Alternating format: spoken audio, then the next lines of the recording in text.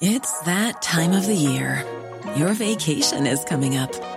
You can already hear the beach waves, feel the warm breeze, relax, and think about work. You really, really want it all to work out while you're away. Monday.com gives you and the team that peace of mind. When all work is on one platform and everyone's in sync, things just flow. Wherever you are, tap the banner to go to Monday.com. Millions of people have lost weight with personalized plans from Noom. Like Evan, who can't stand salads and still lost 50 pounds. Salads generally for most people are the easy button, right? For me, that wasn't an option. I never really was a salad guy. That's just not who I am. But Noom worked for me. Get your personalized plan today at Noom.com. Real Noom user compensated to provide their story. In 4 weeks, the typical Noom user can expect to lose 1 to 2 pounds per week. Individual results may vary. Hello and welcome back to the Roker Report podcast in association with Vokes Brewery. You've got a slightly different host today. It's been a little while since I've done this. It's Graham, if you haven't recognised the accent. I've got 3 guests with us, none of them special in any way, shape, size or form. First and foremost, I've got Gav. How are you doing, Gav? You alright? Very well. A little bit hungover, celebrating the win, but I feel alright. I've just had a coffee. Sam? All good. Yeah, I'm good. A bit cold, but no, can't complain. Cold, it's nice and warm in here. Fingers are still tingling from outside, I think. Soft. And Craig? I'm alright, yeah. Not angry. I'm relatively upbeat for a change. So I'm not angry. We'll see how it goes. I'm sure. All sound very mellow. I think we're all on drugs or something. I'm absolutely fine. Wearing a nice wee Hummel jacket today as well. A nice retro Hummel jacket. Isn't it? Yeah. For the attention of next year's sponsors. Yeah. Hummel, if you're listening, if Sunderland don't want you, we'll have you. I love you. So, on to today's podcast, as we can tell, we're all very mellow and happy.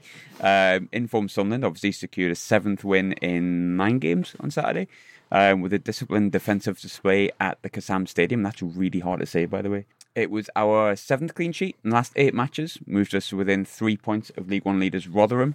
Chris Maguire's 3rd-minute corner went to the only goal of the game. Apparently, I'm going to say it was a Jordan Willis goal, but apparently it came off John Mousinho. What was saying to that, lads? Was it Willis's or was it... Willis is claiming it, but all the apps and stuff this morning all reckon that Mousinho got the goal, so I don't know. I reckon it'll probably go to a dubious panel. I've watched it back a few times and I just can't tell. I was going to say, if it's come off his head, it's going towards goal anyway, isn't it? You'd think. I quite like his name, John Mousinho. It's like a cheap version of like Jose Mourinho. I thought it was John Mourinho at first. That's the weirdest John blend. Mourinho. That's the weirdest blend of names I've ever heard. Is he English? Yeah. Ah, yeah. I'm sure he was at Stevenage for years. Stevenage, yeah. Centre mid though. He's back. Was he not centre mid? I think so, yeah. Was he now centre half? Yeah, about 90. It's my League One knowledge there. I was going to say, we've gone way off the pace here, haven't we? Yeah, we have. But it's stunned the hosts, we could say. Nice early doors, opening goal. But they were playing with sort of all 3 centre-backs for the first time this season, I think. So they try to match our formation more or less. But we'll continue to enjoy plenty of the ball. I think Maguire prodded a 12-yard shot over the bar, give or take. However, Oxford did have a good second half. They did show plenty of intent, I would say. Plenty sustained pressure. I think with Josh Ruffles had that 20-yard volley that was pushed over by John McLaughlin. Great save. Yeah. Then he headed into the side net when he should have probably scored. And at the other end, I think it was pretty much, I would say, the Charlie White chance from about 7 yards. Yeah. But obviously we held on to our advantage. We never really, if we're honest with each other, looked like conceding. How did you feel about the game yesterday, Gav? Yeah, I would agree with that. I think it was the type of performance that title-winning teams give. Yeah. It was a case of we went away, we got an early goal. And in the past, Sunderland teams would have sat back but invited pressure, where I just think we never looked like conceding a goal. I just felt totally confident in the defence. Even whenever Oxford were pumping the box full of crosses, we just got rid of it. I mean, John McLaughlin was great. The 3 centre-halves were great. Everybody worked back, with probably the exception of White. I thought everyone grafted their nuts off yesterday. I mean, Maguire practically played right back for 75 minutes. I think it's just the type of performance that's indicative of what Parkinson's done now. Is got them all working for each other, working for the team, a lot fitter. And it's those type of performances and those wins away from home against good teams that'll see you come the end of the season hopefully promoted. What do you think, Sam? No, I agree. I mean, you watch teams getting promoted and you always look back at the 1-0 wins, but if we win 1-0 every game now, however we play, we'll get promoted. So I think I was right. There's a difference between this season and last season, because although we sat back a bit, we didn't really invite the pressure, or we sort of we looked comfortable with them crossing it in the box. We sort of were standing off them on the wing because we trusted the centre halves, and I thought McLaughlin in goal was great coming for crosses as well. But to me, it was important because it's shown in the last couple of weeks that we're winning in different ways. So we can blow teams away like we did at home against Rochdale, or we can weather the storm against Ipswich and then score late on or score early on against Oxford, then tighten it up at the back. And I think that's what you need in this division, unpredictability, because in the past we've been too predictable where teams know what they've got to do and will just crumble. So I think credit to Parkinson for that mind. He's well and truly turned it round at this point. There's total game management, isn't there, from Parkinson? Yeah. And I still want to see us get promoted before I'm fully in with him, I'll be honest. But what someone said yesterday about even the Ipswich game, maybe that was his plan all along, just tie them out first half because they're toothless and they're not confident enough to put the ball in the back of the net, and then just batter them second half. But before obviously going to my rant about what I felt about the game, what did you think? No, I think that's right, and it's pretty much for the past 3 games at least. You're right, there seems to be a definitive game plan for the way we set out. And yesterday we were very solid from the offset. I can't really add too much more to what these two have already said because it was an excellent performance, very comprehensive, very professional. A lot of positives that we can take from that. I mean, in light of obviously the weather, it made for horrendous conditions and at times it was ugly to watch, but the team spirit, the fight and the players, it's another clean sheet on the board. And as you mentioned at the start, that's 7 and 8. Yeah. A lot of strong character and mentality because as Sam's mentioned, we've went to places like that last season, even the start of this season, and we've just looked like a rabbit in the headlights, and the occasions always kind of overwhelmed us. And I know that's a bit silly when you think for going to a place like Oxford. It's not the biggest of stadiums, they're not the most intimidating set of fans, but they're a pretty solid team at home, and that reflects upon obviously the 2 cup runs they've had. They've beat a lot of Premier League sides. You know, they took Newcastle all the way the other week. But yeah, I think to a man yesterday individually, you know, we'll sing the praises of Jordan Willis later on, I'm sure. He was an absolute rock. McLaughlin, when called into action, made some excellent saves, and it's just an all-round excellent performance where there's not too many negatives that you can look at. There may be a few odd bits and bobs, but on the whole, you know, in the conditions, it's an excellent win away from home at a really tough team. Graham mentioned game management before, and I think that was the key yesterday to how we end up winning, because it was pretty obvious early in the second half that Lyndon Gooch just wasn't his day, and they were also overrunning us in the centre of the park, so he brings Scowen on really early, which, I mean, we've all sort of scratched our heads over the timing of his subs, recently Parkinson, but to his credit, he brought Scowen on with 55 minutes on the clock, I think. Yeah. Which really shored us up in the middle. And then Oxford, not long after, brought on Brown, who's their best player by a country mile. I think he picked up a knock through the week, so that's probably why he didn't start.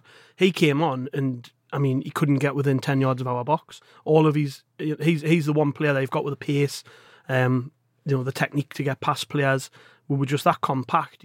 We really restricted him from doing anything, and it sort of meant the majority of the crosses that they were delivering were coming from deep. Yeah, and our keeper was eating them up. It was, I mean, as defensive performances go, that's as good as it gets, I think, at this level. Even when Ozturk came on for Bailey Wright, he never missed a step. You know what I mean? Nah. It was like, I think that's just the way Parkinson's got it now. Everybody knows their job. So somebody gets injured, the whole team knows, right, well, we adapt this way, we adapt that way. Ozturk comes onto the pitch, well, he's obviously had a good run of games in this team, playing that exact position. So he comes on, knows his job, and slots in seamlessly, and it's the reason why we got the points, because every player knew what they were doing. I just think that going forward is going to be key against some tough teams. I mean, we've got Coventry, Gillingham, Peterborough, Fleetwood to play, I think, haven't we? So they're all decent teams. And in those games, against teams like Oxford, you know, they're all good sides like Oxford are, fine margins are going to win us the points, I think. Yeah, definitely. It's the concentration levels, I think, I've noticed over the past few games as well. Mentioning Ozturk the way he came on, that was a substitution that perhaps you wouldn't have expected, because Bailey Wright was, again, you know, delivering really, really well.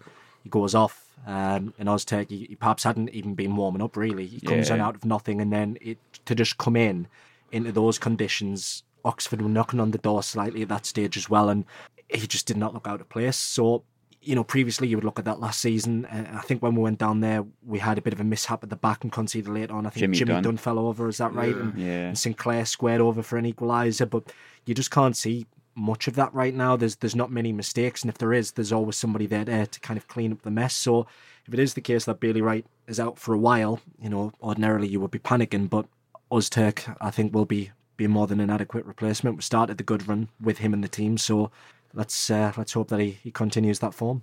I think the January window was, and I do understand the criticism for people saying that Parkinson was going to be back with money when he obviously wasn't. I understand that, but I think with what Parkinson had, if they've been his signings, he's done a cracking bit of business just to improve the squad. Like, I mean, I've always been a big fan of George Dobson, as many people know, and I think I've always been quite critical of Max Power, but I think both of them have looked absolutely superb, and how much of that is like buoyed by the signing of Josh Gowan?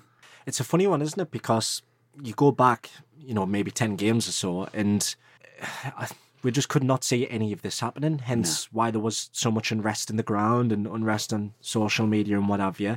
And it wasn't even so much like a slow transition where, we just kind of eased into this. Something just flicked the switch, and then we've went from being absolutely terrible, talking about potentially going down again, to all of a sudden saying, you know what, actually, if we can tidy this up, then we can get promoted. And I'm not entirely sure. Maybe, sincere, when everyone kicked off, give them a kick up the backside. I don't know. But how many times, and it's not just us, but everybody have said, look, you could and should be delivering a whole lot better. It's a funny one, but Dobson and Power in particular, Power's shown the leadership qualities that you would expect. I've been one of his biggest same, and biggest critics. He's been brilliant in the past 10 games. Yeah, he's starting to show now why he should have the armband.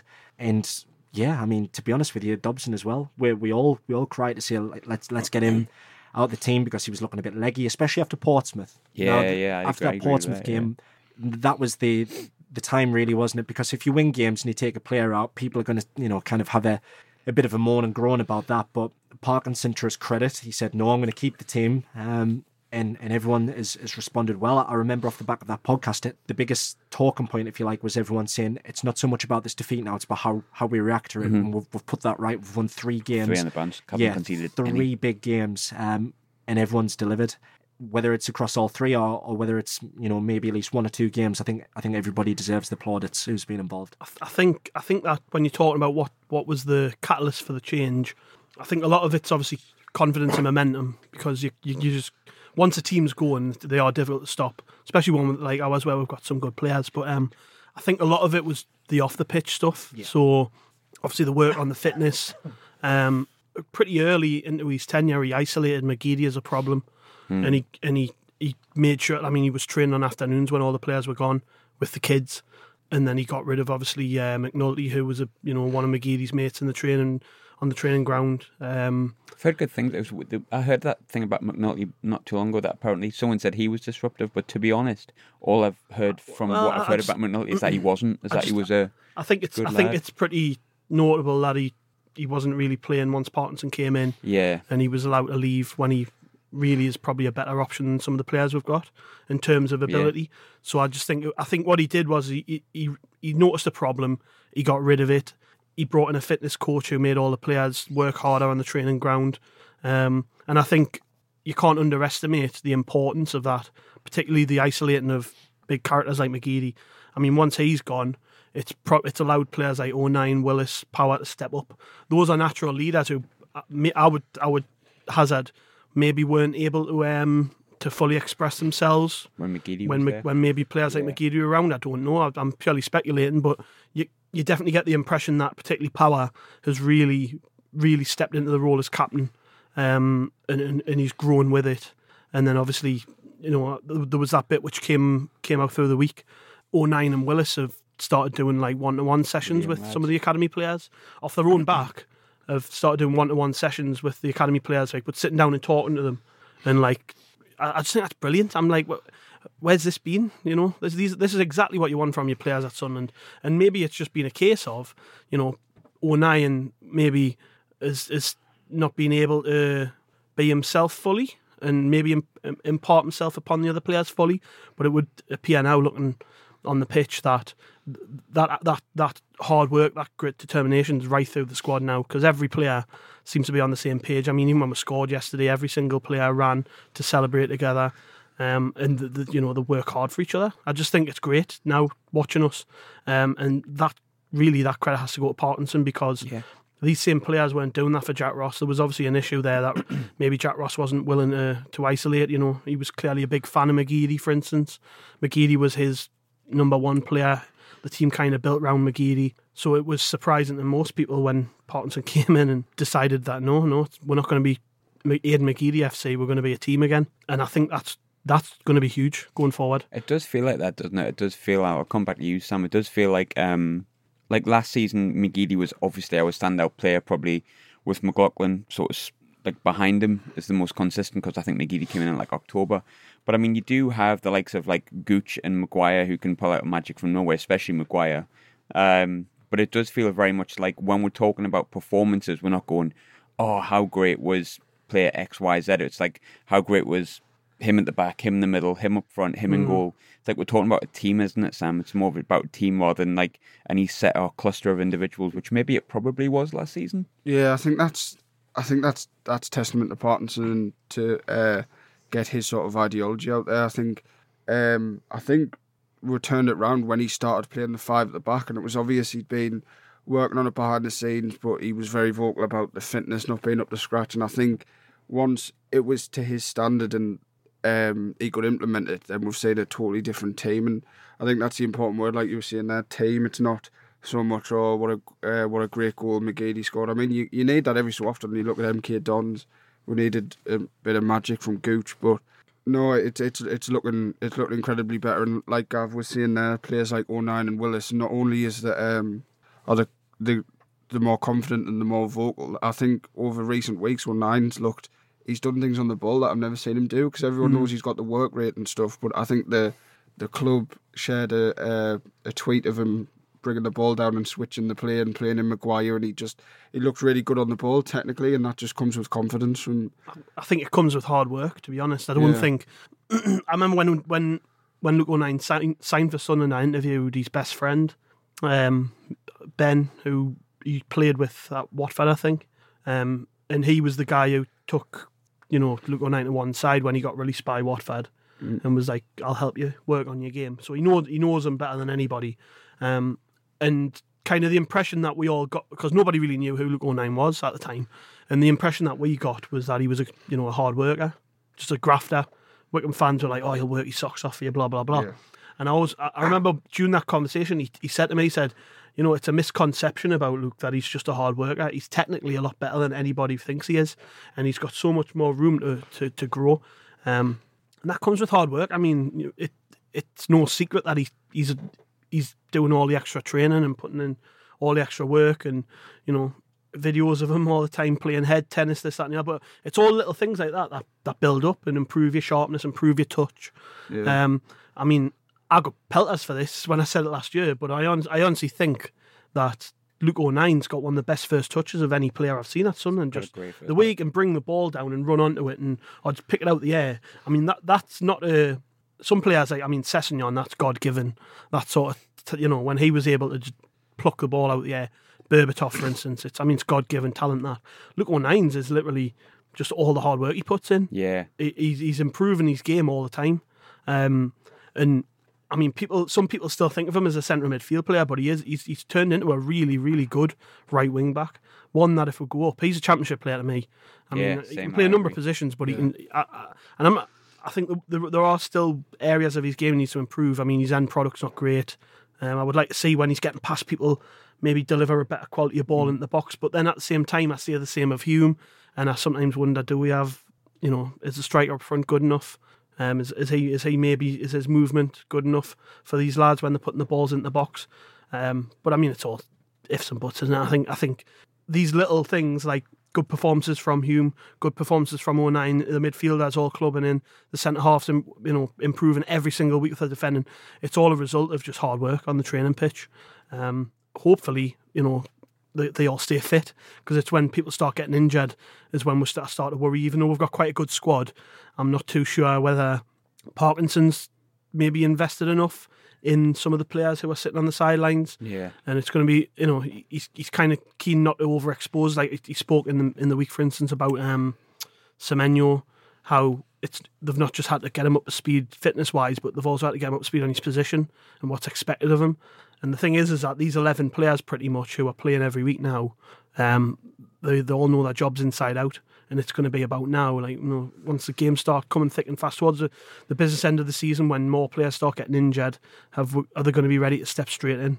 Yeah, you can't have a weak link in this side at all now. And I think, going back to 09 a little bit, one thing I've quite liked about 09 this season, I know he's a bit more advanced than he maybe was last season. He's more of a wing back, right winger than he would be a right back. But I noticed like a lot of times last season he was almost targeted as like a weak spot sometimes, and sometimes he did look like that. And I think it was the playoff final. I said the first thing we need to do is bring the right back. And at the time, I was delighted we brought in Conor McLaughlin. That was a bad move. Yeah, I don't think he's really worked out.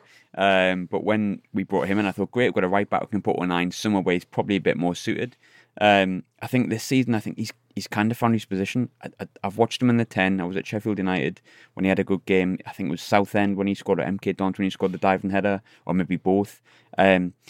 I think the best I've seen him is right wing back. I think there's less teams see him as a weak spot. I think really the only thing I've noticed, I think Pompey spotted it, but Pompey are a damn good side. Sorry to put in, but positionally though, you've got basically Willis behind him playing right back. Yeah. If you watch Willis, he's, especially when we're on the ball in games where we're dominating possession, Willis plays right back. He's on the wing, whipping the ball in. You know what I mean?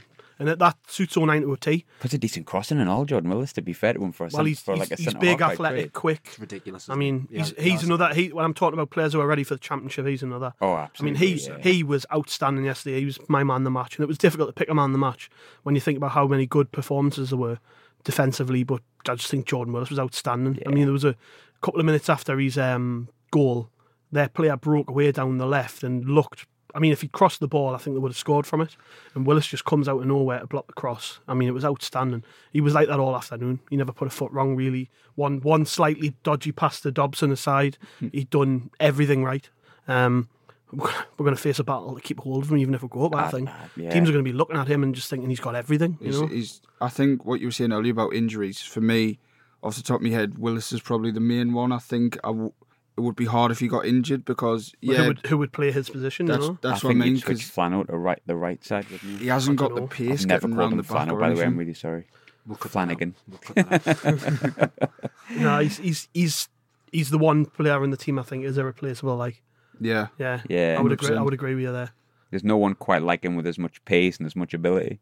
No, it's a strong spine now, isn't it? Yeah. McLaughlin, at the start of the season when we looked quite shaky, when we didn't perhaps have a defensive setup in terms of the way, I know Jack Ross wanted to have the three, and obviously never got the time to implement that. But now, where it seems to have it's all clicked in, it must be an absolute dream for John McLaughlin to have that settled back line in front of him, where he knows that he doesn't really have too much to worry about. He looks so much happier, doesn't he? And then even in the front now, you've got Power and Dobson protecting that back line as well, where in the past we haven't had that luxury. So it's just we're spoilt for riches really at the moment. The only worry is obviously if Jordan Willis does get injured, who comes in for him? Yeah, Power's an interesting one though, isn't he? Because I think he's sort of had his moment of realisation that he was. I think for a lot of it's particularly early in his Sunderland career, trying to do too much. Yeah. Which is why he was getting sent off all the time, and that obviously played on his mind a lot. I think he's kind of he's come to a realisation now that his role in the team is to do the dirty work. Yeah. I've wrote about this before as well. I think you look at all good teams now these days, and whilst like even look at like Liverpool, Jordan Henderson, his role in that team is just to do the crap, do all the filling in for the fullbacks, filling in for the centre halves, filling in for the wingers when they can't get back across. That's what he's good at. He doesn't have to be spraying 40, 50 yard passes across field like he was trying to do all the time last season. He's kind of realised, look, this is my job.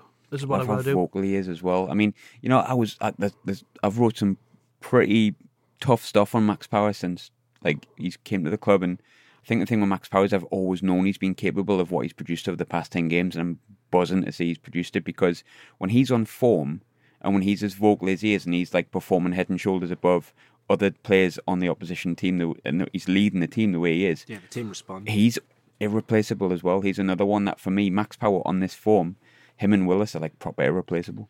I would say when he's perhaps underwhelmed, under-delivered, that's coincided with the team also performing in that particular way as well. I remember when me and you done the podcast after Boxing Day, we dug them all out, didn't we? But the good thing about it is... Seems like ages ago, I doesn't it? know, I was going to say, what Gav's mentioned there about the way he's just... seems to have calmed himself down an awful lot. Yeah. And he's looking at it now and thinking, I really need to step up the plate and assume this responsibility, because we did lose an awful lot of leaders in the summer, losing Katz and losing Honeyman, and I'm not sure if last year was just a case of him coming in and trying to impress maybe a bit too much with some of the stuff that he was done. But like you said, sometimes you just need somebody in the middle of the park who's prepared to do the ugly stuff that often goes unnoticed. And that contributes an awful lot to basically winning a game. And again, yesterday, you can't really fault him for anything that he done. You always know Sunderland are playing well when social media is awash with like opposition fans saying either we're not loud enough, we're overrated, You haven't we celebrated the cheated, goal we enough. haven't celebrated the goal Yeah. enough, or we celebrated it too much. So the fact that like for the past 10 weeks it's just been pure assault over social media has been fantastic. We'll dive into the 3-word review, which I kind of wanted to hold back a little bit later. Mainly because the first one I don't understand, and maybe I'm missing something completely here, but Glenn SAFC1 said, do one, Dennis? Storm Dennis. Oh, Storm Dennis, there we go. Aye, fair enough. Ludsy31 says, got it done. Garby73 said, watch out, Rotherham. I think that's a fair comment. Bold. Bold. We got them last day of the season. Yep, Yeah. away. That's Imagine. But we'll win the league. Imagine if it comes down to that game. Actually, it's Sunderland. It will come down to that game. When was the last time we went to Rotherham? Was it the Davy Moyes day? When he came on the pitch at the end. When and we had Nzogbia Charlton was Nzogbia. captain. And Nzogbia was captain and he scored, that was right. In that Cheshire Cat kit. Yeah, someone tweeted us yesterday, and there was a comment along the lines of like, imagine if it goes down to the last day, we need a point rather than need a point. Coventry are just underneath in the last 15 minutes. We'll just pass it about between us now. It's like, God. that is the absolute dream. I isn't would it? have that, very much so. Finally getting one over on them. Oh yeah, never forget for something that we weren't born for. But Gonna say. never Nah. forget. I remember 97 a bit. I was 11, I think. Red Jasper 73 said clean sheet brigade. Ian Carr says burgers effing minging. Yeah, another one who tweeted us beforehand. He was like, "Can you retweet this play, please, mate? I've just spent £4 on just the absolute biggest disgrace of a burger, and I don't want anybody being robbed of it." So I thought, gotta give him a special acknowledgement. King Maguire 1, beautiful set piece.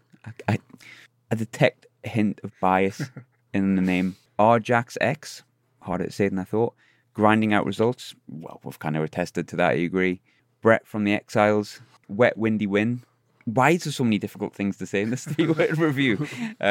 Keep you on your toes. And then Adam says defence were unbelievable. I think we've attested to that. And I'll leave Jakey Boys till the end because I think this is my favourite. King Alim lives. Was everyone pleased to see Alim Ozturk back? I just like when he's on the pitch, me. It's a funny one, isn't it? Because he keeps getting dropped. And He's he just like a reappears. cockroach and a bomb attack, isn't he? But it's Oh, there he is again. the Get him only, back in. Where's only- Ozturk? Oh, there he is. Yeah, the only standout moment where you can think like when he was dropped was that Sheffield Wednesday game at the start of last season. Yeah. And then when he comes in from the cold, he performs incredibly well and then gets left out again and you're like, well, what's he done wrong this time? And it's a funny one because, I mean, kind of going off subject somewhat, Gav mentioned earlier about maybe striking options, things like that, people underperforming. But what annoys me is if Ozturk doesn't have a game as better as, say, Willis or Flanagan or whatever, yet he seems to be one who's out straight away. Aye. He doesn't really get that opportunity to go, right, okay, maybe I was a 6 or 7 out of 10 today. Give me another go and I'll be 8 out of 10 or 9 out of 10 next week. Hadn't we kept 2 clean sheets and then he got dropped? He was really Felt a little, unlucky to get yeah. dropped. I mean, to be fair, Bailey Wright come in and done all right, but Yeah. I mean, yeah, we don't know what happens between Monday to Friday, but it's an interesting one that the team seem to be consistently remaining the same, but he comes out. Parky's done quite well in a sense, though, to come in and to drop him like that after 2 clean sheets. And Sean Bollocks Being in quite a the few. mainstay. I think Yeah, that's yeah, one. actually. That's one of many big decisions But where he I've just went, obviously "Ooh." doesn't you know. feel like he doesn't feel out of it, does he? Ozturk was on the pitch yesterday, and you can see him smiling when he's walking Yeah. in, he's shaking hands and that. Can I just point out on all of those videos, by the way, like how nice is Luke O'Nien, the mascots, when he's coming in, brilliant, wasn't home and away, like I everyone's think like, he's just like that with there. everybody. isn't he? Shakes everyone's Yeah. hand, doesn't he? well, we were in the business lounge last week at the International Fans Weekend, and like a few of the players came in and stuff like that, and he was the first one in, and he was like mocked in straight away, asking everyone where they came from. Like Denver Hume was there as well, and Denver was, don't get me wrong, really pleasant, but you can see he's like a young lad, maybe a bit shy. Like Luke O'Nien was straight in with everyone, like, where have you come from? How long have you travelled? How long are you here for? He lives for it, doesn't he? Yeah. Like, he just loves his job. Came into me and he's like, oh, where you travelled from? I goes, Jarrow, mate. And he went, oh, did you fly? I was like, I don't think he's got any idea where Jarrow is. Let me add just one quick bit on Luke O'Nien. I know we're going a bit off Better be subject nice here. about him. No, this it's something I've never ever mentioned on any podcasts or anything like that. So a couple of months ago, again, it's plugging who's been and what's me and Gav were in one of the lounges for, I want to say Milton Keynes. Does that sound about right? Yeah. Whatever. Well, Yeah, that yeah. one. So Luke O'Nien comes in. He's man the match. He's scored that second goal where he lobbed it over the keeper. Comes in, man the match. He's having a good laugh carrying on with everybody. And what tends to happen is players will shake hands, photos, and bugger off. But, I mean, he literally stood there. He was taking photos with everyone. And, you know, ashamedly, even 31-year-old Craig went over and had his photo taken with Luke O'Nien. But I stood talking to him for a couple of minutes afterwards. And there was a lady just behind queuing. And I overheard the following conversation. She went over and went, Luke, you're my son's favourite player. He's going through like a torrid time at school at the moment. He's getting bullied.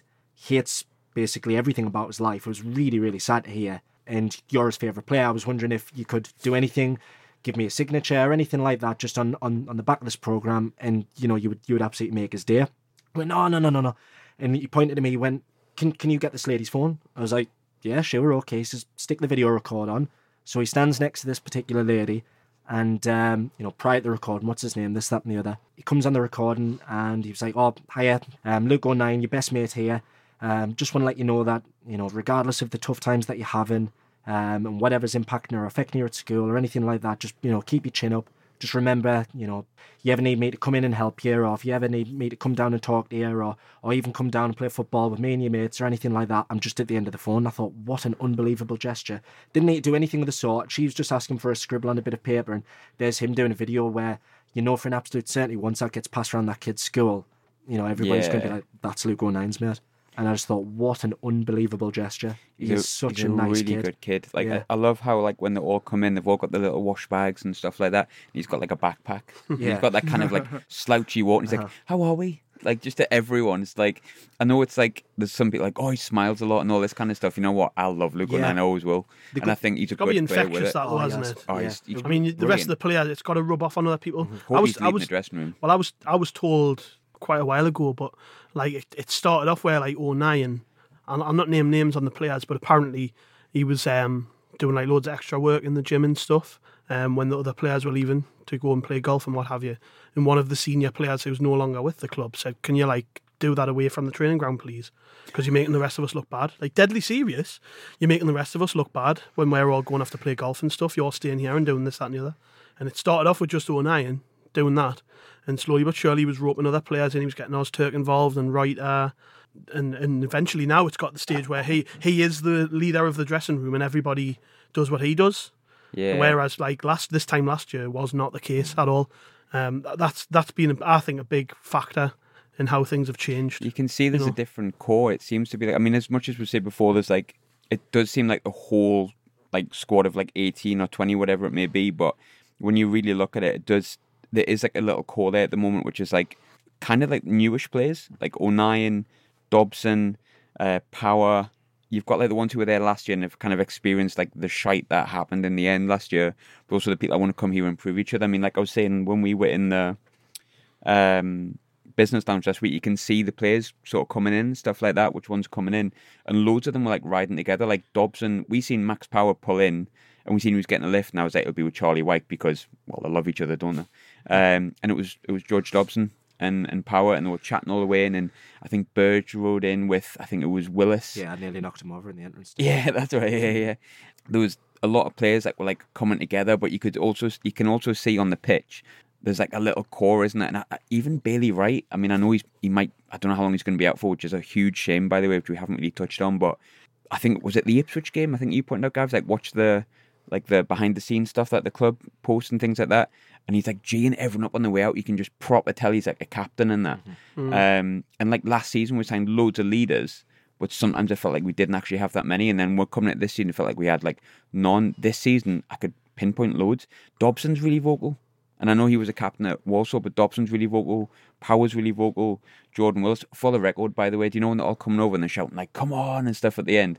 why is Jordan Willis's louder and more aggressive and deeper than anyone else's? Like, I felt sorry for like George Jobson was like, come on, and like Jordan Willis was like, come on, like, and it was just like, no, I mean, all in all, it's been great, hasn't it? But we've got a few like questions and talking points. There's one from a Royal FCA and Junior_HHF. Both of them ask, is it time for the fans to start chanting Phil Parkinson's name? I understand it happened yesterday. I'll answer that first. I don't think, and it's testament to Phil Parkinson, he really cares. I think what he cares about is getting results on the pitch. Because, to be honest, I'll hold my hands up, I was very much one of them. I think we all were. I think across the whole fan base, I don't know many people that were like, I think it was like 90% out at some points. But when you got so much crap that he got, and he still just stood on the sidelines and just got on with it. Like sometimes you could see it was affecting Jack Ross. He just didn't give a shit. Nothing. Big decisions don't faze Parkinson either. No. Like I touched on it before. I mean, dropping the best player at the club completely, sticking to a tactical system that wasn't working for a long time. Just not afraid to upset people. Bringing players in and not even putting them in the matchday squad is like. I think a lot of managers would like try and please everybody, and maybe to the detriment of what's happening on the pitch. I mean, all fans would have thrown Lafferty in by now, for instance. But he's stuck by what he believes in, and to be fair, it's working. It's like, I think we maybe underestimated him. I definitely did. And I underestimate just how much experience he's got, because he's doing things now which I don't think I've really seen many Sunderland managers do before. Like, I can't actually believe we're sat here now in the position we're in after Boxing Day. No. But it's a testament to him. He's retained faith in his own ability. Question here. Was it a masterstroke by Stuart Donald to appoint him? Or was it just pure luck that the cheapest guy that was available was also turned out to be one of the better ones? I don't think it was that simple, was it? I think it was more like they went through a process of interviewing people. I think one of the people that they sat and had a real big conversation with was Gavin McCann, who's the under-18s coach at Bolton, worked under Parkinson. He sung his praise. He was like really, really big on Parkinson. Like, this guy's unbelievable, really. When that was the thing that would sort of threw back at Donald after the fans collectively, a lot of people, when he came out on the radio and said that he came with good references and everything, and when we couldn't buy a point, people were like, well, you know, where did you get these references from? Who was telling you he was a good appointment? But I don't know. I think time will tell, won't it? Because when Parkinson was appointed, we were told he was appointed because the underlying performance data suggested that we weren't going to improve under Jack Ross. We were going to regress further.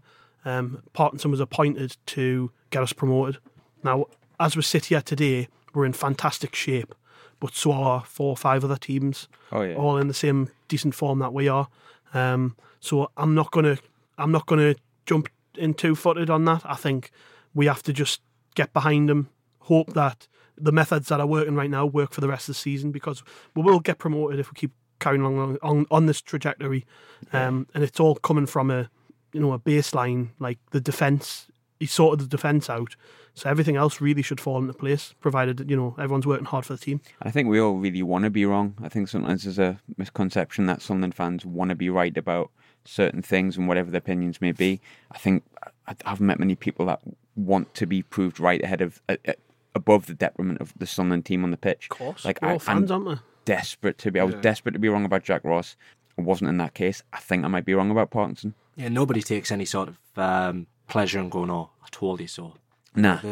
We've wanted every single management appointment, whoever it is. You can see it from the offset to go, "I'm not keen," or "That one's not for me." But we all wanted Grayson to get us promoted. We wanted Coleman to then try and keep us up.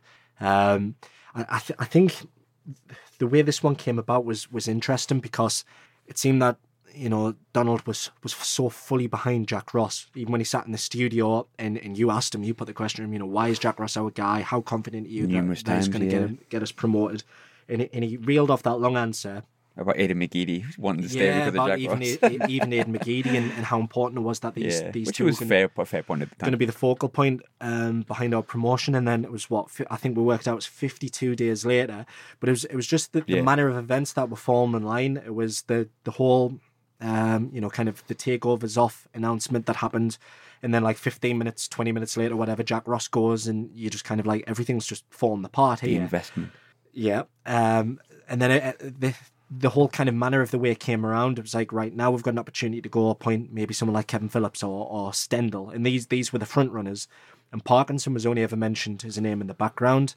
And for those who listen to things like, the Under the Kosh podcast and stuff like that, the appointment of him coincided with so many players going on that show. Do you know how bad he was, wasn't it? Yeah, they were pulling him apart. I think that Wilbraham in particular, who tortured him, didn't he? Oh, God. I mean, he gave him such a scathing... But we tortured him on Tuesday, didn't we? Yeah, but the feedback that he was saying how much he was a yes man, this, that and the other. And I think everybody allowed that to kind of influence them of such. I did. It does, doesn't it? It's natural. When the results on the pitch aren't working, you look at why it's not working to fix it because you want things to be right. But I would also say on the flip side, realistically speaking, if he was sacked on Boxing Day, I don't think that he could have had many complaints. No.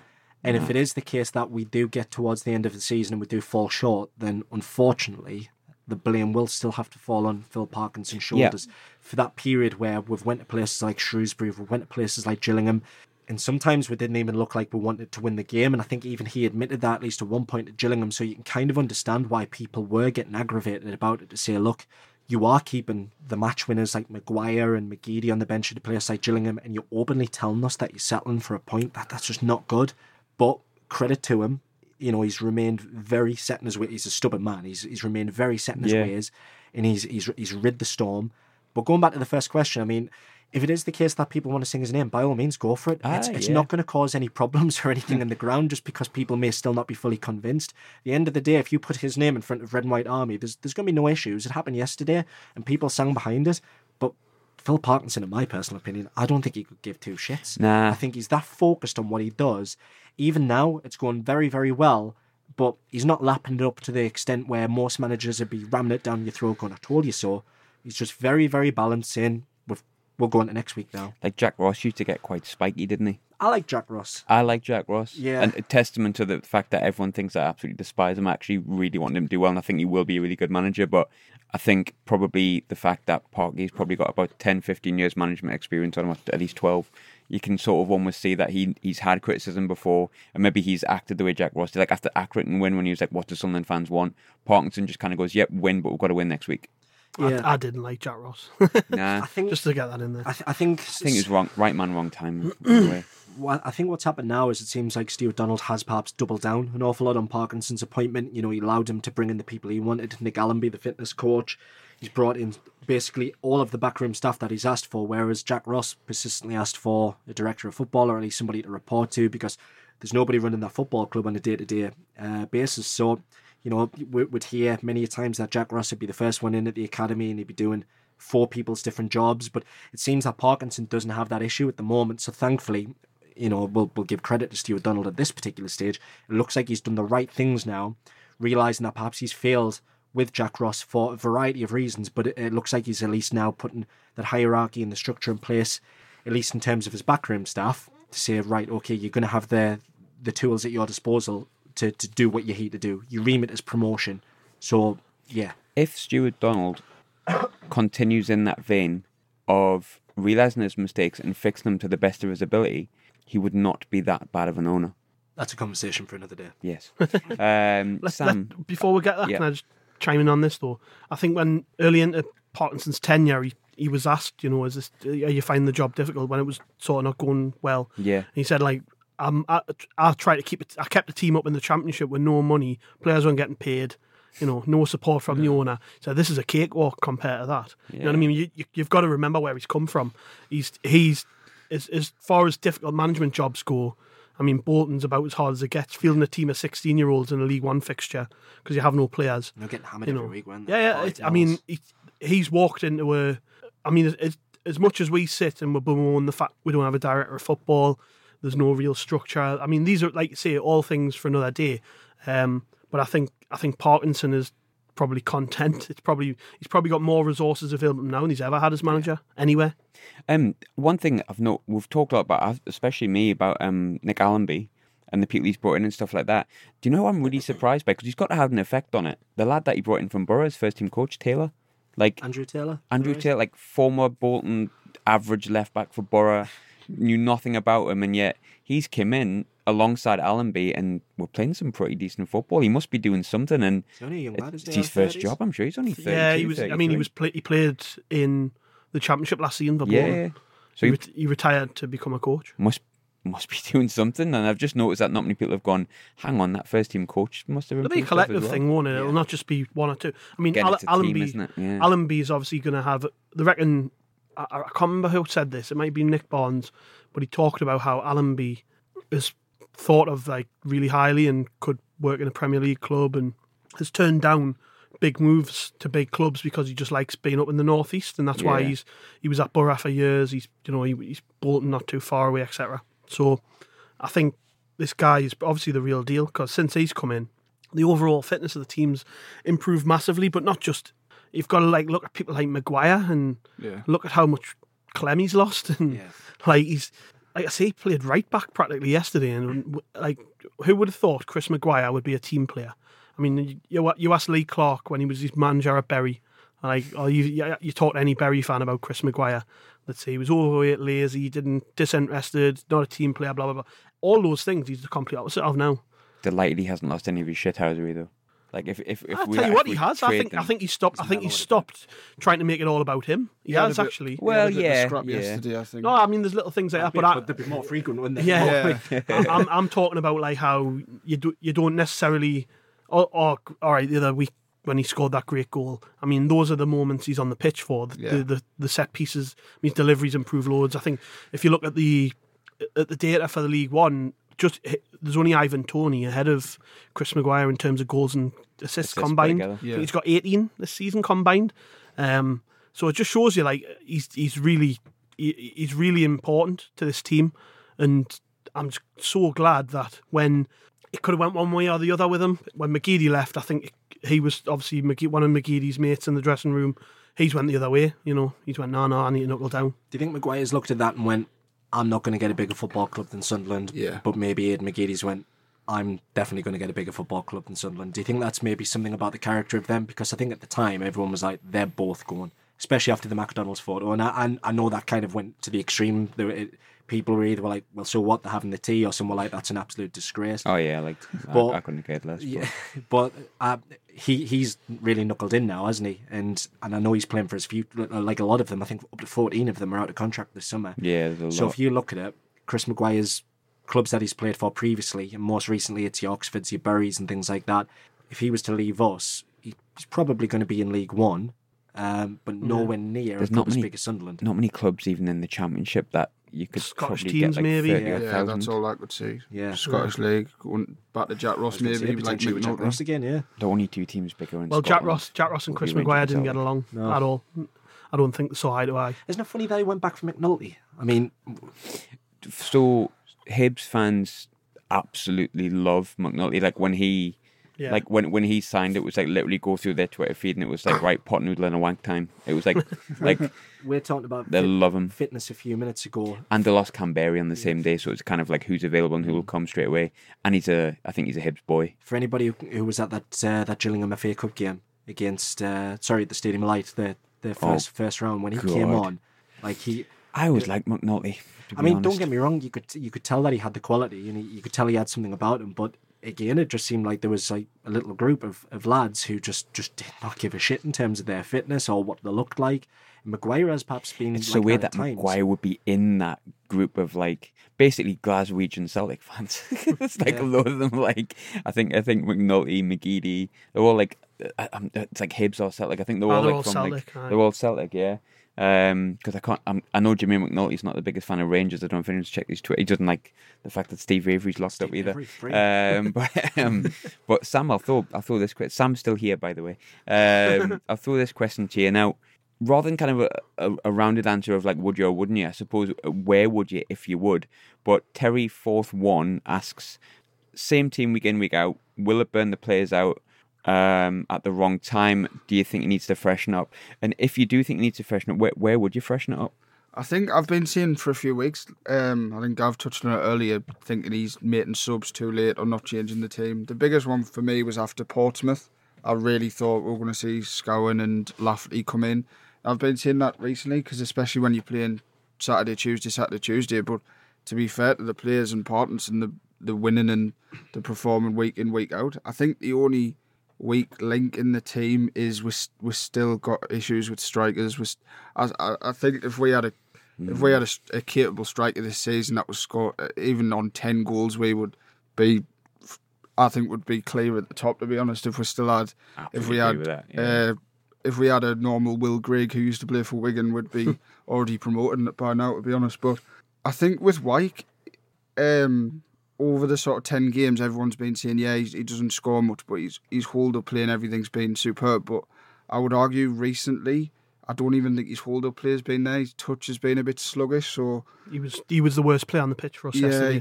He couldn't. He wasn't doing anything yesterday in terms of warranting staying on, to be honest. He's either great or bad, isn't he? I think he's very rarely just average. He needs to use his body an awful lot better. I mean, you look for when Lafferty's been introduced of late and he's coming on, he's winning these big chests, chesting it down. And the thing with Wyke is he's also the biggest man on the planet, Lafferty. It's huge. Like, just his limbs, like 7 foot. Not saying the following. We'll cut that out. 6'5", I believe. Yeah, but the thing with Charlie Wyke for me is he just does not use his body the way that he should be. He's getting pushed over an awful lot, and there's more times than not of late where he loses the battle, doesn't he? Sometimes. Yeah, and rather than just get back up and kind of just get on with it, he's just chuck him on the floor. Yeah. It's League One. It was funny listening to Parkinson on the radio after the game talk about how he thought he singled out Wyke. He was one of the players he singled out for praise. Admittedly, right at the end of the he came back and he was clearing defensively, but like, look, yeah, that's great in terms of when you're trying to shore it up in the last few minutes. But the player there, he's got quite a nice touch. Well, he met. You know, there was two moments yesterday where I thought he should have scored. There was the one, the set piece, the free kick, which was a sitter, I think. I think you've at least got to get that on target, and he puts it wide. The one against Ipswich, where he just played a strip at the keeper. Yeah, and then the other one, the one that was more frustrating for me was there was a moment on about, I think it was around about the 65th minute. Their left back was fanning on with the ball. Maguire closed him down brilliantly and got him behind him, and got right in behind the defence, cut down the byline, and he was waiting for somebody to just be there, either cut it back to them or put it across the face of goal. And White runs to the near post. Rather, it's like it's the worst place he could have possibly stood. Yeah. He runs to if he just held his position, he would have been able to cut it back to the edge of the box, and White had a shot on goal. Instead, he runs to the near post where Maguire's running. So Maguire's got nothing to aim at, and he just fires it across the face of goal. There's nobody there. But like it's little things like that with Charlie Wyke where I think like he just doesn't maybe have the quality. He's not going to get near 10 goals at the end of the season. I think he's on 5 now. I'd be surprised if he gets more than another 2 or 3. And he's probably going to play every week in that time. So if he's not scoring goals, he has to offer something else, which in some games you can say he does, some he doesn't, and that's the nature of the beast. But when you're a team trying to win promotion, I mean, we're competing with Peterborough, for instance. They've got the best centre forward in the league by a mile. Yeah. Portsmouth have got Marcus, who's starting to come into form. You know, Rotherham have got Ladapo starting to score goals now. It's like every other team seems to have a centre forward who's scoring goals apart from us. But the choice. The midweek game, who did we play midweek? They're all coming so quick. Rochdale, yeah. Right, so against Rochdale, I thought we used White to great effect. He didn't necessarily touch the ball an awful lot or do much with the ball, but he was just a total decoy. So wherever he went, the centre-halves were getting drawn in. And you watch all the goals back, they're all coming down the right-hand side, and it's a case of they're all sort of focusing on Charlie Wyke and not necessarily on Lyndon Gooch, who was just coming in from the left and just picking the ball up and scoring goals easily. When you use them like that, brilliant, because it means, I think Parkinson spoke after the game midweek and said, I've told Maguire and Gooch to start thinking like number 9s. Yeah. And you can totally see that. I mean, the hovering around the 18-yard box and you know, especially Gooch, he's having a great second half of the season. But like, you still want to see a little bit more from White. Like yesterday, when Gooch wasn't at it so much, and Maguire really, his role totally changed. He was practically playing right back, as I've said a few times. When you get those little chances, like that header, you've got to put them away. Those are the ones that Madja was scoring pretty easily when he was here.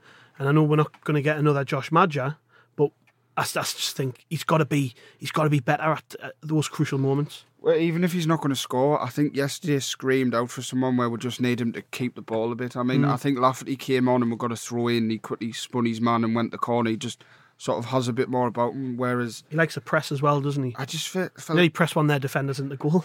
I still don't understand how he didn't get the ball off him there. That could have still been going on now and he wouldn't have tackled him. But I don't know. I just feel like with Wyke, there was an instant yesterday where he sort of, if he had a bit more about him and shoved the defender. He could have got in on goal, and he got pushed over himself. And it's like, yeah, he reminds me a bit of Wickham like that. Connor Wickham used to do that, didn't he? Didn't really You think use he's his this stature. big lad and he just gets pushed about so easily. God, Connor Wickham, man. Yeah. I mean, Wow. Charlie White does remind us a lot of him in the sense that you expect him to huge. do more with his frame and he doesn't. No. You know, when he's got the long ball coming over the top, more often than not, he doesn't jump. He backs into the defender, and it never works.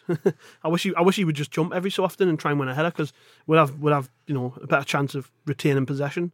And maybe yesterday, if I'm going to pick fault at Sunderland yesterday, although we defended brilliantly, I felt like when we were pumping it forward, White just wasn't doing Didn't enough. relieve the pressure, did he? It wasn't really, no, it was pushing us straight back. You know, we were getting the ball, playing it forward, losing it, and then Oxford would have another spell of possession. So do you think we've sort of seen now that he's going to stick with Wyke and play every game like I think you said? I think he would have changed it by now. Like I think I think he would have started Lafferty at least once by now. I'm really surprised he hasn't. even spoke about. I can't remember if it was after the game on Tuesday or yesterday. I think it was on Tuesday, but he was asked by Nick Barnes about Lafferty. And he said, like, he didn't really want to be drawn on it, but he did say, like, he's a great option from the bench.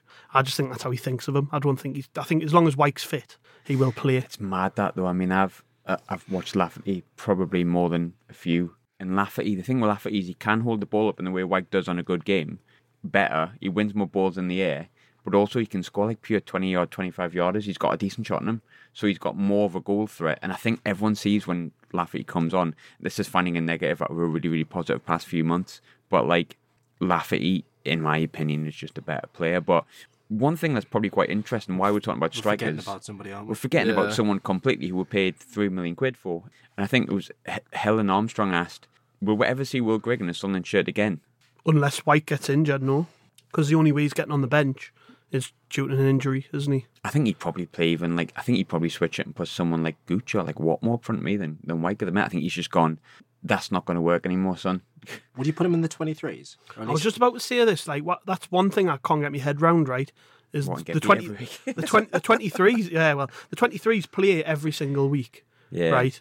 And we've got like loads of decent players, Ethan like Robson as well. waiting The to kick a other ball. players, yeah, Why aren't we giving some of these lads a game in the 23s? You know, Yeah, if you watch the Keep him behind the fresh. scenes and stuff, Grigg's always in and Yeah, around he's the there dressing room. He yesterday. looks Yeah. like he's sort of. If you were to just watch the behind the scenes, you would think he was at least in the squad. Did you see Sam Ricketts talking about Will Grigg during the week at Shrewsbury? yeah, he saying said he was tried. really close He wanted to sign him. him. Yeah, But if you also read it later on, he said it was like 7 players he was due to bring in. Or there would have been 7 players he would have had on loan if he'd brought the ones in that he said he was really close to getting. And obviously, I don't know if anyone's noticed, but Shrewsbury on a pretty horrific run. Like they're not happy at all down there, I don't think. So I don't know if it was just a case of he went, can I have Will Grigg? And we went, well, will you pay the 10 grand he's on? And they went, nah. I went, no, you can't. I don't know if it was that close or it was really close, but the fact that the conversation's been had probably indicates, I think everyone expected Grigg to go. you know, when you're talking about will he play again? I mean, I'm just looking at the table now. We've only played 31 games. There's still a third of the season left. Yeah. So who knows? Like, I mean, last season, would you have if it went to you this time last year?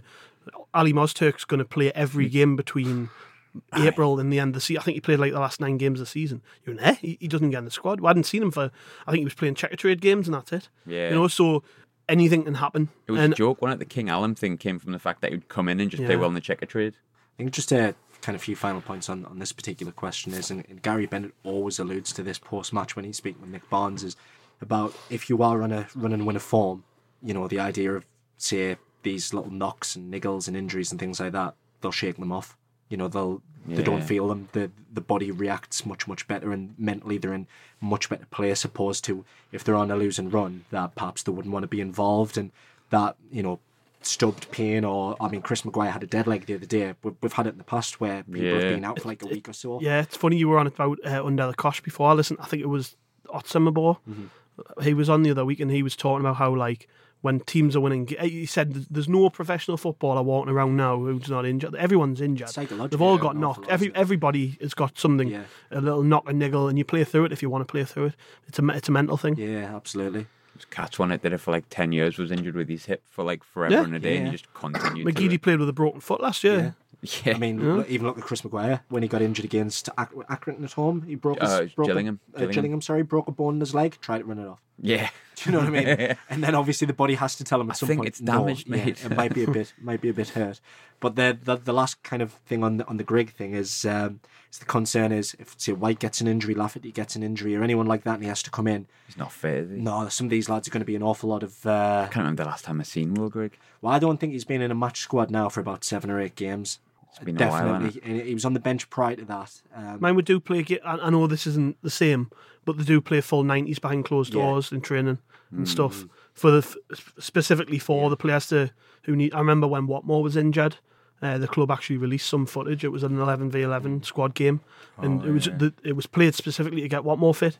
Like I assume we don't hear about a lot of this going on. I think even maybe for confidence wise, I mean, look, obviously the 23s are getting beat every week. Maybe get him in, get him to score a goal or something like that. So he at least gets that feeling back, you know, just playing in front of a small crowd where there's no expectations or anything, and hopefully that'll kick-start him. But I'll be honest, if everybody stays fit, I can't see him on board. For me, I think that the final point for me with Will Grigg is not just for Sunderland, but for him. I'd like, because I don't dislike the lad, it just hasn't worked. No, it just hasn't worked. I'd like to see him just go somewhere and just do well, as long as it's not the detriment of Sunderland. Just get a bit of money back from him and say, you know what, Will, get yourself away. I mean, You can forget about that. Like, I don't think we're getting any money from him. Nah. You can guarantee he'll score for whoever he goes to. Like, and good luck to him. Oh yeah, of course But he will. the thing is, if you look at his career path, he's never played for a big club. I'm not saying that's the main reason why it's not worked from here. You get the impression he's not maybe Biggest expectations he's had. Well, I don't think he's the type. I don't think he's got a big character, and I think to be a success at Sunderland, you have to be. You have to have a personality and a big character, and you know, for whatever reason, it just hasn't worked. He's not. I think it was a very short-sighted. I know we could sit all day talking about this, but it was a very short-sighted signing. You know, we just looked on paper at this player who's scored loads of goals at this level, and I don't think there was any deep thinking involved. Maybe that's another conversation again about the recruitment process the club has currently, or maybe had last season. You know, how in depth are we going with these players? Are we speaking to people about whether they're good movers, whether they're, you know, fit in well in new groups of players, etc., etc. I just think everything apart from Grigg's prior record in this league pointed to him maybe not being the right kind of player for Sunderland, and it's shown. He hasn't been able to kick on for whatever reason. I said that after the playoff pod, didn't I? I said it directly. Why did, like, who was in charge of? And I've said it numerous times how frustrated I was that the question got misunderstood.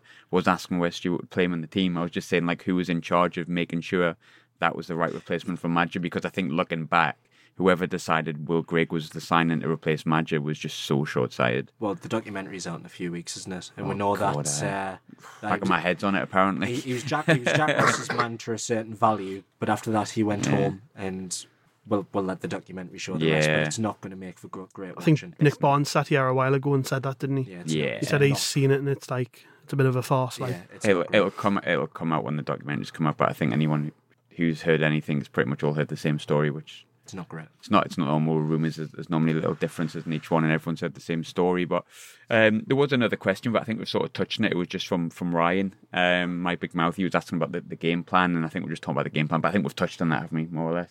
Yeah, I think there is a set game plan in terms of every game we're going to now. I think in terms of the question he put forward, he was mentioning about the Ipswich game, because and how impressive each game was going forward. Yeah, because at half time everybody had kind of mentioned, hadn't they, like, we looked so far off the pace, but what had happened was we came out the second half and we just literally took the game up another gear, didn't we? And you know, Jack Ross done that a few times last season as well. Would let the team have a 15-20 minute spell. They were blowing smoke, and then we knew if we capitalised the next 10-15 minutes, the game was over. And the Rochdale game was pretty similar to that as well. You take your chances over a 10-15 minute window, and what I was quite surprised with off the back of that one, there was a few moans and groans in the second half, and I'm not sure if people just got miserable because of the weather. The Rochdale, but like, you know, it was one of them. The game management was absolutely spot on. The game was won as soon as we scored the first goal. You knew that. In the second half, you just thought, right, let's just get through it. Don't, kind of tie yourself out. Don't get injured or anything like that, because the biggest game's on the weekend. It was like a training game, wasn't it? It was, yeah. It was like pre-season. I mean, you were pre-season friendly. I wrote about this after the game. I was like, I know what people want to see.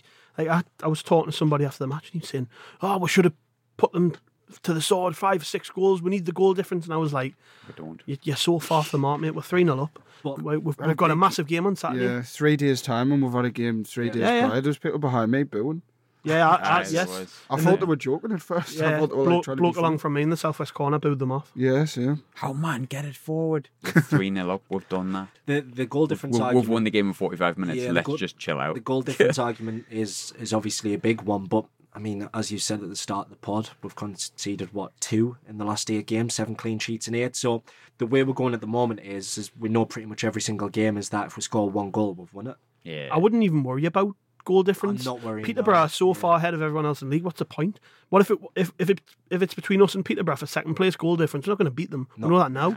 Let's just keep doing what we're doing. They should get points on the board Yeah, because exactly. points beat gold. This kind of loving with Peterborough, if you like. I think they've played 2 games more than us, and they're either Yeah. 1 point or 2 points ahead of us. So Yeah. I'd rather tick along winning 1-0, kind of chasing the pack down, than being where they are, hoping that we falter at some point. Now, this time last season, you go, yeah, we're probably going to drop points somewhere, but the running that we've got, it's pretty good. Rotherham have got to play Coventry, I think, coming up in the next couple of days, so we just do our own business and just don't worry about anybody else. Then If there's any Keep team going. that concerns me weirdly, it's Wickham, because I thought they'd drop off, but they've actually turned the corner a bit. They've been Yeah. battered for a few weeks and now they've won a couple of games. I think it's going to be a case of fitness and squad size comes into play. We've got a third of the season left. You know what I mean? Yeah. I don't know if anybody read the piece that went out on the site on Valentine's Day from Steve Tiltman. The stat, his stat articles are unbelievable. They're so in depth, like I can't get my head around it sometimes. But he produced some really interesting charts, and I'm just trying to pull them up now. He just loves It's numbers, about does Steve? it's about basic. It was a chart on who's got. There's a lot in there, but one of them is like who's got the hardest run in, and it's based on league position, and he's graphed it up. And there's like us, and if I just get to it, there we go. So you've got us and Portsmouth have fairly decent run-ins. Everybody else is sort of towards the other side of the scale. That's who I think will go up, Southern and Portsmouth. You've got to remember the teams have got to play each other as well. So we've got, like we said earlier, we've got Rotherham, we've got Coventry, which Peterborough. now looks like a huge game. Have we still got Peterborough to play, have we? Peterborough at home. But in the next few weeks, but then underneath that, if you're looking at form and teams who are like outliers, I think Fleetwood have got the second best form record in the league at the minute. They're not in the playoffs. Yeah, that's a big game, Yeah. isn't it, coming up? And Gillingham as well. Gillingham are a massive outsider. Gillingham are on a cracking run of form. Well, if you look at them, they're attacking wise, they just attack. They played 4 strikers the other day. Like the whatever they're doing seems to be working. They But signed the lad from Lincoln, didn't they? The big lad, Johnny Kindy. yeah. So there's a couple of teams we've got to play who maybe you would underestimate, but they're actually Decent. on a decent run. And you know what Joey Barton's like with Fleetwood. You know he loves playing Sunderland, doesn't he? So that's going to be a huge game. What we can't afford to do at this stage is slip. We've got a real chance now of. I'm not even bothered about winning the league. Let's just get promoted by hook or by crook. And when people keep talking about like, oh, this team, that team, worrying about what they've got, let's just concentrate on ourselves. Because I think as long as we carry on as the way we are, we'll get there in the end. I mean, there was a couple of surprise results yesterday which have improved us even further. Well, what are we, 2 points off the top? Or 3 points, sorry. 3 points off the top 2. I mean, who would have thought that? No, I A think month ago even? I was looking yesterday and I could have got this wrong, but I think we've lost 1 in 13 and we've got 13 left. So if you think you keep up the same form, Yeah. And we've had that many pre-season now. Yeah, 100%. We're not drawn many either. We're looking at how many little games we've lost, but we've drawn 3 or something. You've got to think of what happened that 2 months where we barely won a game. Parkinson was just getting the squad into shape. He was getting them fit. He was weeding out the bad players that we didn't want. He was finding out a system. He was finding a pattern of play. I mean, we're starting to see the fruits of that now, where there's teams now, they will suffer burnout. Peterborough are relying heavily on one player, essentially. We aren't. We're relying on multiple players to stay fit. Yeah. I mean, Ivan Toney gets injured. What's Peterborough going to do? You know, or to that end, Rotherham with Ladapo up front. I mean, they've got every team has got good players, and we can't just say, oh well, this one might get injured, that one might get injured. I just think that we have to concentrate ourselves. Yeah. Would we all say though that we are at this stage with the form we're in the best team in the league right now? Yes. Yeah. Absolutely. Us or Portsmouth maybe. Pompey. I think it's difficult to say. I do. I think it's difficult to say. I mean, if people want to go back and look through some of the stuff on the website, they'll see from the data. The problem is that where Sunderland have hit form, so have a number of teams. Yeah. So ordinarily this run we've been on would have seen us go into the top 2, but everybody seems to have just kept up the pace. Pompey just came which from is nowhere. why teams like Ipswich have dropped away considerably, because while their forms hit the skids, like 4 or 5 teams have just kept up the pace, and all of a sudden you're looking at a team who were top who are now like 9th. It's like mental. About Pompey, I only just came across the video literally like 2 days ago of Joe Lynch pushing that centre off into the post for the other week. Pretty funny, wasn't It was Dynamite. Marcus, wasn't it? Yeah. It was a mark where he Yeah, just yeah, it was shoved on a him set straight piece, in the yeah. post. He made an awful lot about it, and the referee just wasn't interested. But, Fair play, Joe Lynch. fingers crossed he comes Southampton back. fans like that. We tweeted that out, and the Southampton fans were all over it. Like, yes, loved it. Get out, son. Right, so obviously we're almost out of time, so we'll go through quick predictions, then we'll just sign off. But so I'll go in the opposite order that I went last time, so I'll go to Craig first. Bristol Rovers at home on Saturday, 8-0 or 9-0? Oh, 9. No, 2-0.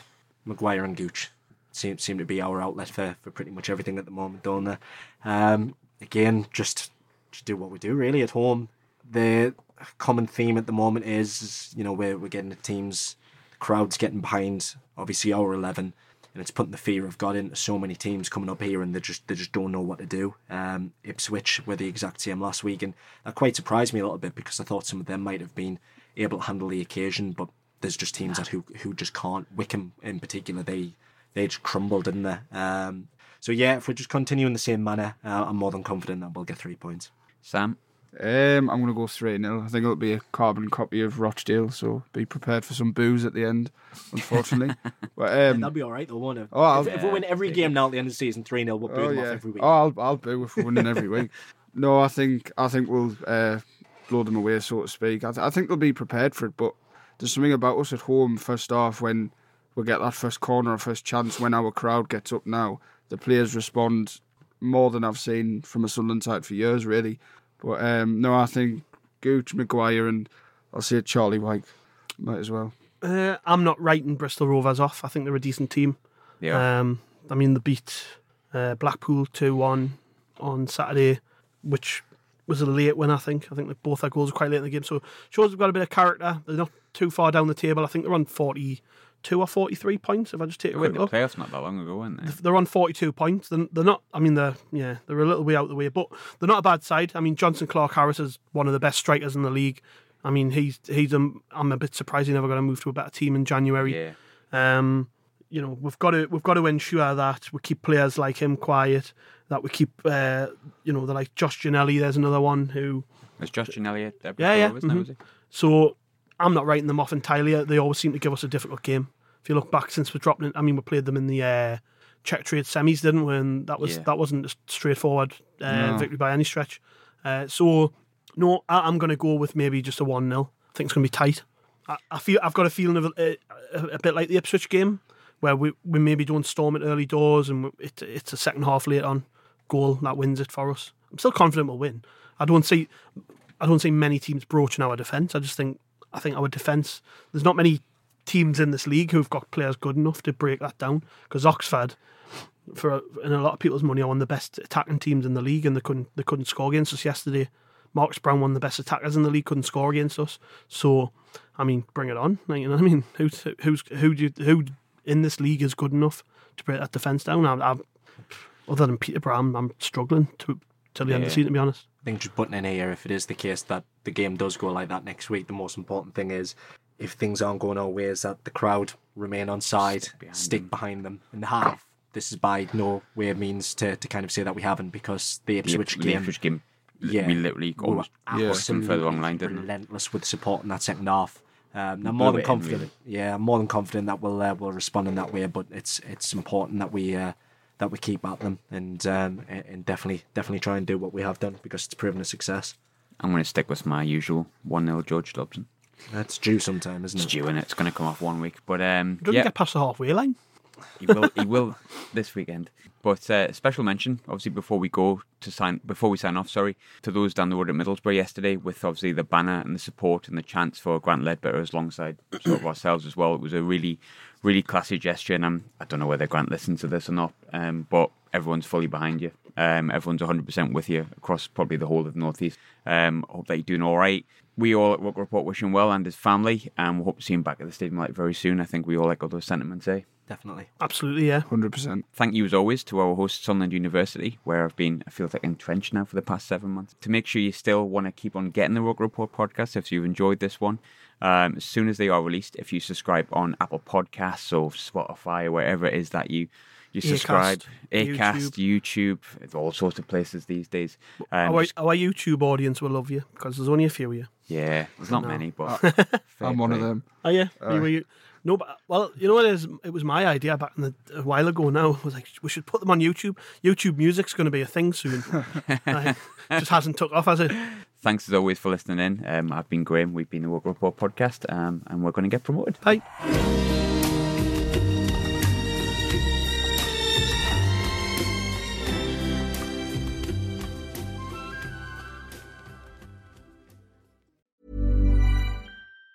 Planning for your next trip? Elevate your travel style with Quince. Quince has all the jet-setting essentials you'll want for your next getaway, like European linen, premium luggage options, buttery soft Italian leather bags, and so much more. And it's all priced at 50 to 80% less than similar brands. Plus, Quince only works with factories that use safe and ethical manufacturing practices. Pack your bags with high-quality essentials you'll be wearing for vacations to come with Quince. Go to quince.com/trip for free shipping and 365-day returns.